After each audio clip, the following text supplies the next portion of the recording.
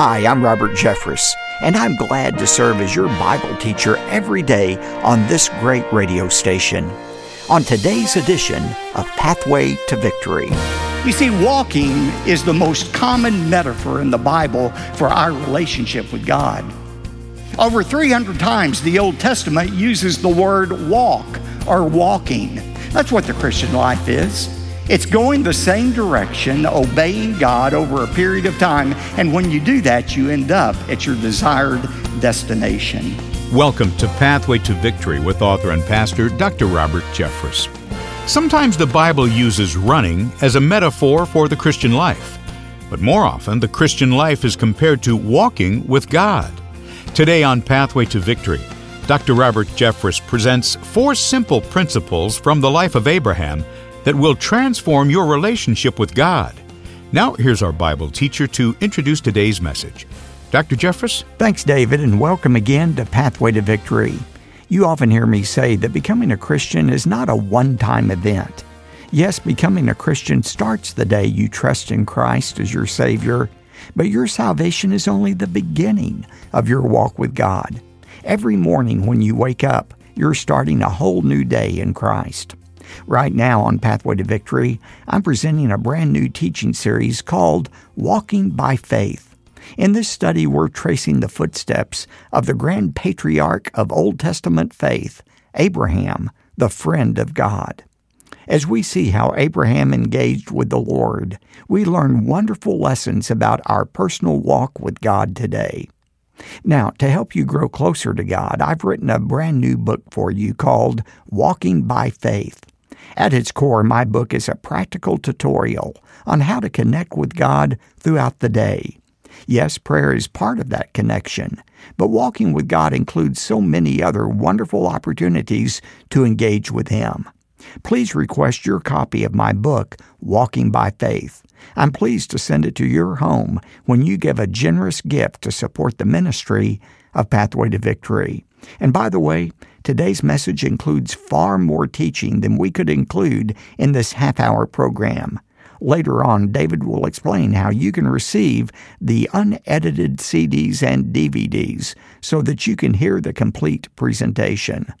More information later in the program, but right now, let's turn to Genesis chapter 17 for a message I've titled, Walking with Your God.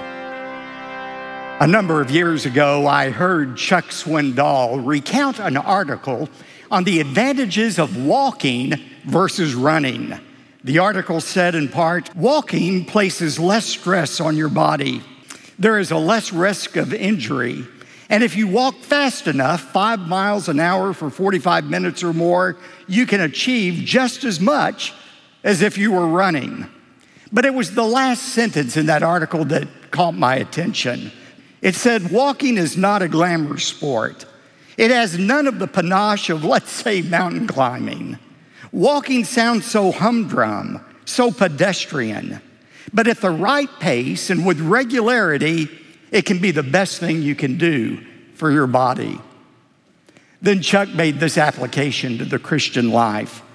He said, Christian living is not glamorous. Walking with God has none of the panache of, say, miraculous healings or speaking in tongues or being slain in the Spirit.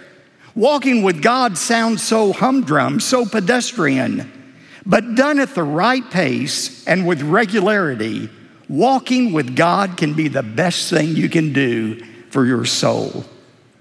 Today, we're going to look at a great illustration from the life of Abraham about what it means to walk with God. If you have your Bibles, turn to Genesis chapter 17. What's involved with walking with God? I want you to notice from Genesis 17, this account of Abraham's life, 4 components of what it means for you and me to walk with God. First of all, it begins with waiting on God's timing.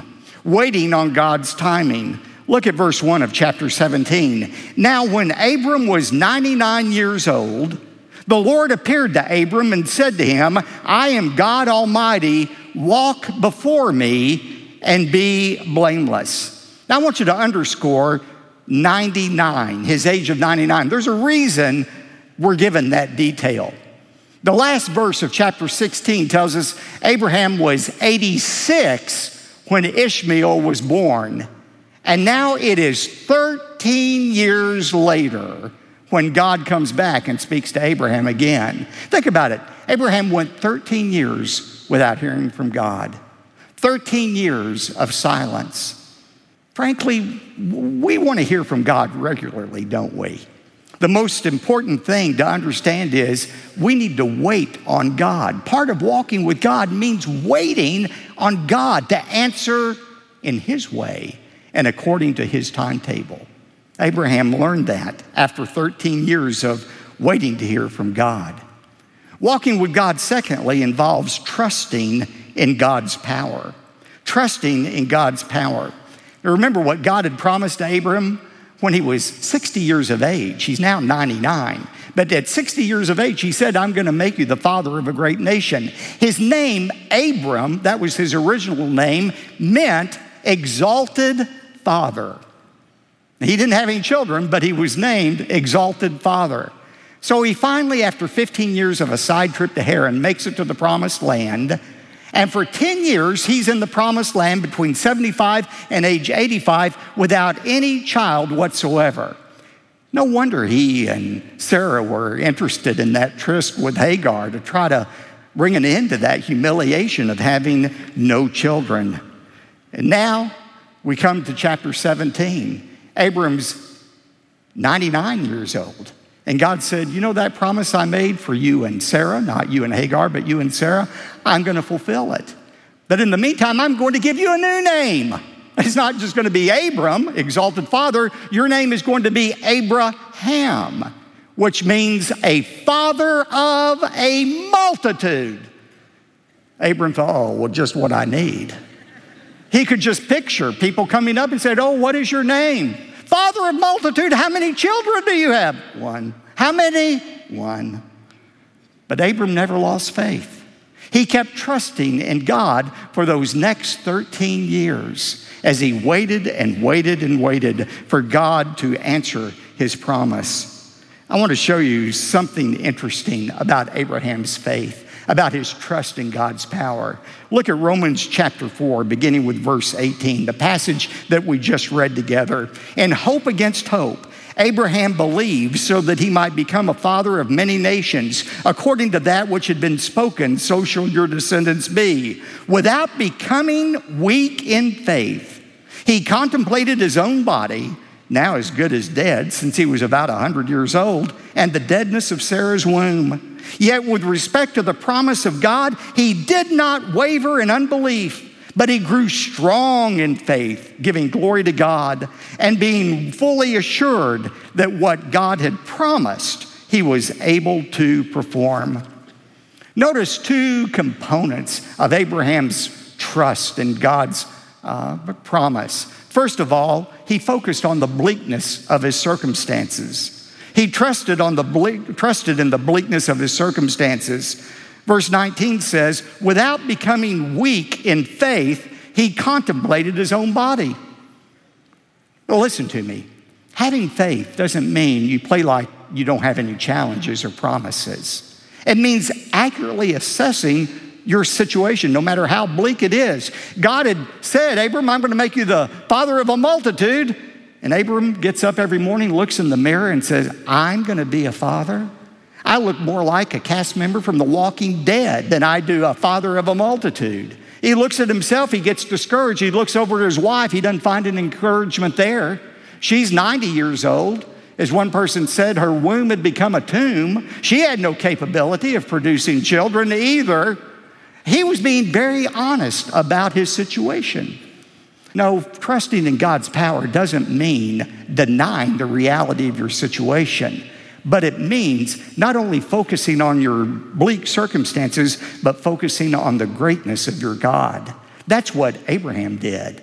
It says in verse 20, yet with respect to the promise of God, he didn't waver in unbelief, but he grew strong in faith, giving glory to God, and being fully assured that what God had promised, he was able to perform.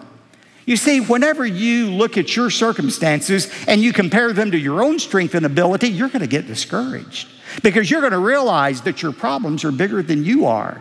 But Abraham didn't make that mistake. Instead of focusing just on his circumstances and his own abilities, he focused on the greatness of God. And you know what? He came to the conclusion that God was bigger than his problems. Do you believe that? Do you believe that God is bigger than your circumstances, no matter how dire they are? Just ask yourself this question. What circumstance in your life could not God change in an instant if he wanted to? God has the ability to perform. That's exactly what the scripture says about Abraham. He believed that God was able to perform a miracle. I want to show you something very interesting I just discovered. Go back to chapter 17, verse 1 of Genesis. Now, when Abram was 99 years old, the Lord appeared to him and said to him, I am God Almighty. That Hebrew word for God Almighty is El Shaddai. It's the first time it's used in the Bible. Up to this point, God had been known as Elohim, which means the creator God, the God who made everything. But now, God identifies himself as El Shaddai, God Almighty. In other words, he's not only the God who creates everything, he's the God who controls everything. It's one thing to believe that God in an instant created the sun and the moon and the stars and everything we see. But it's another thing to believe that the same God who created the sun and the moon controls the sun and the moon. And if he wants to, he can stop them in their tracks, just like he would do for Joshua.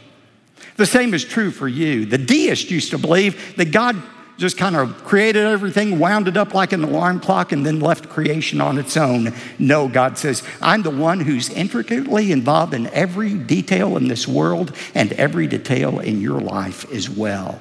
That's the kind of God that Abraham believed in. What does it mean to walk with God? It means to wait on God's timing. Secondly, it means to trust in God's power. Thirdly, walking with God, now this is key, involves listening to God's voice. Listening to God's voice. Look at verse 3 of chapter 17. Abram fell on his face, and God talked to him. Now, when we talk about prayer, we're talking about our talking to God. And that's great. We ought to pray. Jesus encouraged us to pray. But where in your schedule is there time for you to allow God to speak to you?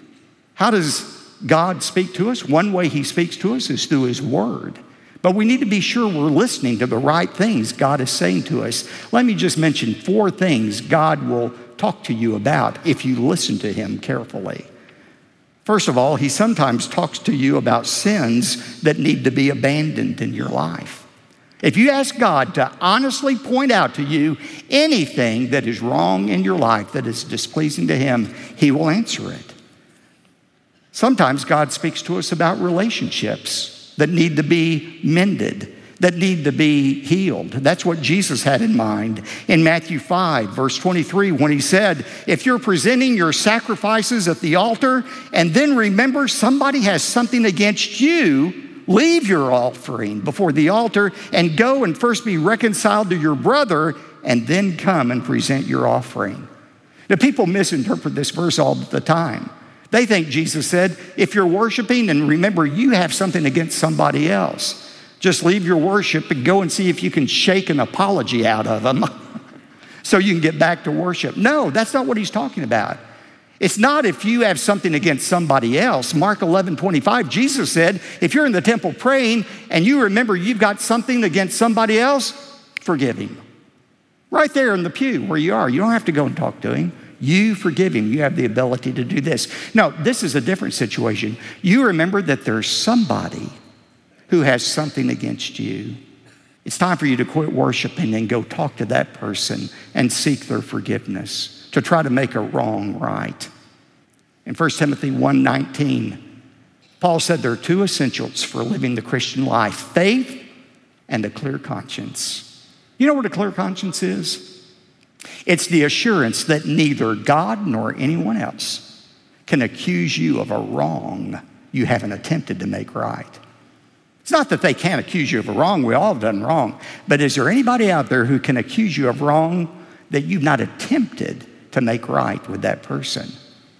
That's what God will speak to you about, relationships that need to be mended. Thirdly, he might speak to you about gifts to offer. 2 Corinthians 8, Paul is encouraging the Corinthians to give generously like the Macedonians. They gave not out of their riches, but out of their poverty. In 2 Corinthians 8, verses 2 and 3, Paul said that in a great deal of affliction, their abundance of joy and their deep poverty overflowed in the wealth of their liberality. For I testify that according to their ability and beyond their ability, they gave of their own accord, and they first gave of themselves to the Lord. And then finally, are there commands to be followed? That's one thing God will speak to you about. A command that needs to be obeyed. David prayed in Psalm 119:34, "Give me understanding of your word, that I may observe your law and keep it with all my heart." David prayed, "Give me understanding of your word." That's what Psalm 119 is about. It's about the word of God. Give me understanding. Why? So that I might be a great teacher of the Bible. No. It's so that I personally may observe everything you've commanded me to do. The words of one of my mentors rings in my ears every time I read that passage. He said, "Remember, God didn't give us the Bible to make us smarter sinners. He gave us the Bible to make us more obedient disciples, followers of Christ." Are there commands to be followed? Well, that's what God spoke to Abraham about. When Abraham fell down on his face before the Lord gave him a command. Look at verse 10 of chapter 17.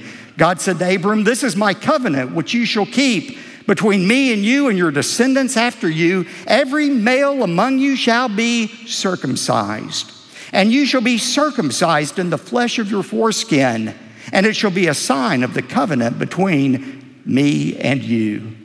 Now, without going into graphic detail, you understand circumcision is the removal of the foreskin from the male organ.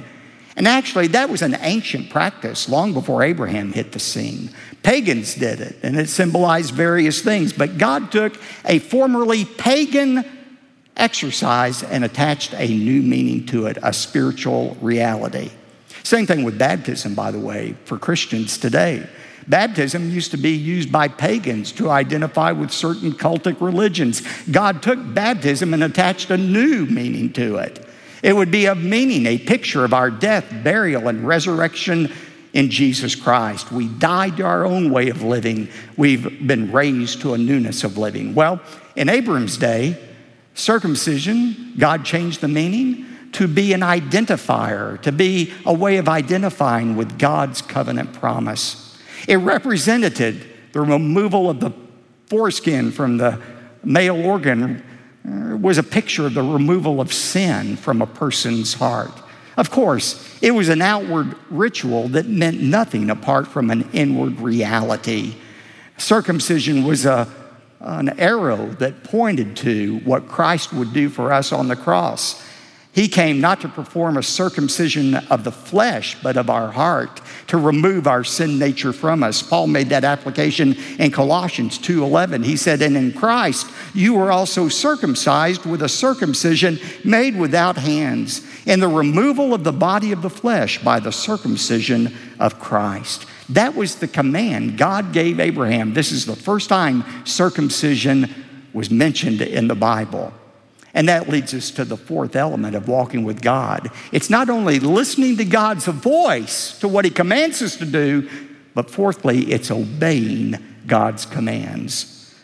I want to show you something very interesting. Look at verse 23. How did Abraham respond to God's command? "Then Abraham took Ishmael, his son, and all the servants who were born in his house, and all who were bought with his money, every male among the men of Abraham's household, and he circumcised the flesh of their foreskin in the very same day as God had said to him." He obeyed God completely and immediately. He did it in the very same day. Now, I'm going to walk on sensitive ground here. Without being too graphic, let me just say, remember, in Abraham's day, there were no surgeon's scalpels. There was no anesthetic. There wasn't even Tylenol. If you were going to do a circumcision, guess what you had? You either had a knife or the sharp end of a rock, and no way to dull the pain. You can understand if Abraham might have been a little reluctant to do this to himself as well as to other people. But he had an immediate response to what God commanded. He obeyed God that very same day. And we'll see the same pattern in Abraham in chapter 22, when God gives him the hardest test of his entire life, when he tells Abraham, I want you to sacrifice your beloved son, Isaac, on the altar. And the Bible says the very next morning, Abraham arose and took his son to the mountain of sacrifice. This willingness to obey God completely and immediately, I think, explains why Abraham was known as the friend of God. Do you remember what Jesus said in John 15:14? You are my friends if you get all warm fuzzies when you worship me. You are my friend if you win people to faith in Jesus Christ. You are my friend if you get baptized. He says, you are my friends if you do what I command you. How do you know if you're a friend of God? Are you doing what God commands you to do? That's what it means to walk with God. Are there some things in your life that God has told you to start doing that you haven't obeyed yet? Are there some things God has told you to stop doing that you haven't stopped yet? You know, somebody said, it's not the parts of the Bible I don't understand that bother me. It's the parts of the Bible I do understand that bother me. For most of us, the problem is not a lack of information. It's a lack of application. And that's what walking with God is all about. It's about waiting on God's timing, trusting in God's power, listening to God's voice, and obeying God's commands. Yes, it's pedestrian, it may seem humdrum, but it's the best thing you and I can do for our spiritual health. Nothing will impact your spiritual health any more than learning to walk with God. That's what this teaching series is all about. As you're ready to elevate your friendship with God, be sure to get in touch with Pathway to Victory. We created a variety of resources to facilitate your spiritual walk, each one tailored to address this one primary goal, learning to walk with God. First, I've written a book to help you take your initial steps. It's brand new and it's called Walking by Faith, a study of the life of Abraham. And a copy is yours when you give a generous gift to support the ministry of Pathway to Victory. Plus, we prepared a companion discussion guide to help you go deeper on this topic with your friends or small group Bible study. David will explain in a moment how to receive the study guidebook as well. Then remember that Pathway to Victory is pleased to offer DVD video recordings and CD audio recordings of all my teaching series, including this one called Walking by Faith. This format is helpful to many of our listeners because these DVD and CD recordings are unedited. Today's message, for example, was edited down to fit inside our half-hour program, but the original presentation was much longer. David is going to repeat all this information right now, so please take a few minutes to request the materials of interest to you. And thanks again for your generous support of Pathway to Victory. God is using our partnership to pierce the darkness with the light of His Word. David? Thanks, Dr. Jeffress. Today, when you invest in the ministry of Pathway to Victory by giving a generous gift, we'll say thanks by sending you the brand new book by Dr. Jeffress titled Walking by Faith. Call 866-999-2965 or visit our website at ptv.org. And when you give $75 or more to support this ministry, we'll also send you the complete collection of audio and video discs for the Walking by Faith teaching series, along with a study guide. One more time, call 866-999-2965 or go to ptv.org. You can also write to us. Here's our mailing address: P.O. Box 223, 609, Dallas, Texas, 75222. Again, that's P.O. Box 223, 609, Dallas, Texas, 75222. I'm David J. Mullins, wishing you a great weekend. Then join us again next time when our study of the life of Abraham continues, right here on Pathway to Victory. Pathway to Victory with Dr. Robert Jeffress comes from the pulpit of the First Baptist Church of Dallas, Texas. Imagine waking up to the sight of Alaska's majestic coastline or spotting wildlife from the deck of a luxurious cruise ship. Experience these unforgettable moments on the Pathway to Victory cruise to Alaska with Dr. Robert Jeffress. Relax with us in Alaska, and I guarantee you'll come home spiritually and physically refreshed. To book your spot on the 2024 Pathway to Victory cruise to Alaska, go to ptv.org.